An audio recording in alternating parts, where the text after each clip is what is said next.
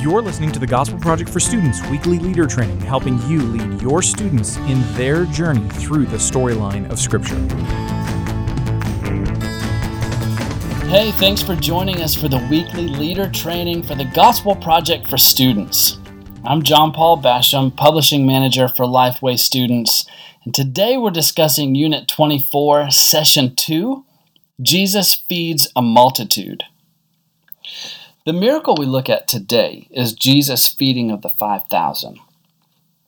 Through this miracle, Jesus demonstrates that he can supply all of our physical needs, but this pales in comparison to his being the bread of life, meaning he satisfies our greatest need, which is salvation from sin.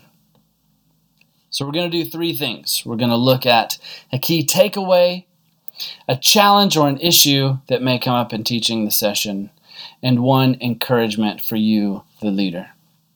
So a key takeaway here is that we are quick to look to and care for our physical needs, and God promises to provide for these. But we may not be so quick to consider our spiritual needs. Yet Jesus emphasizes that what is spiritual trumps what is physical.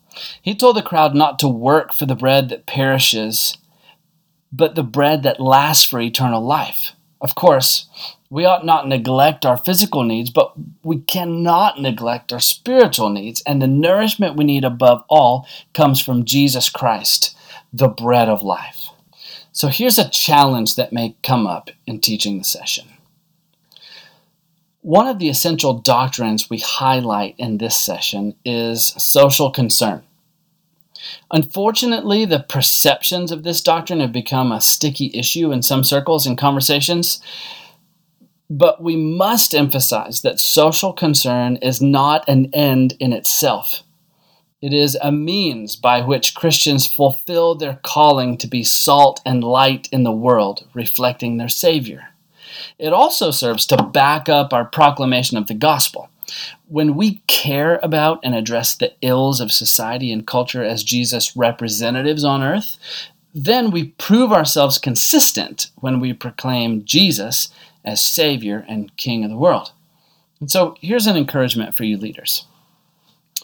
I would encourage leaders not to get bogged down in the first few points of this session, which give the details of the miracle itself.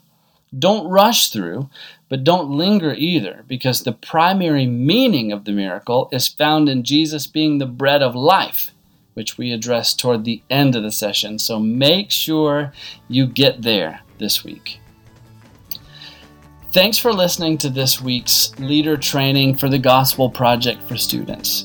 For more resources to help you guide your group through this session, visit gospelproject.com.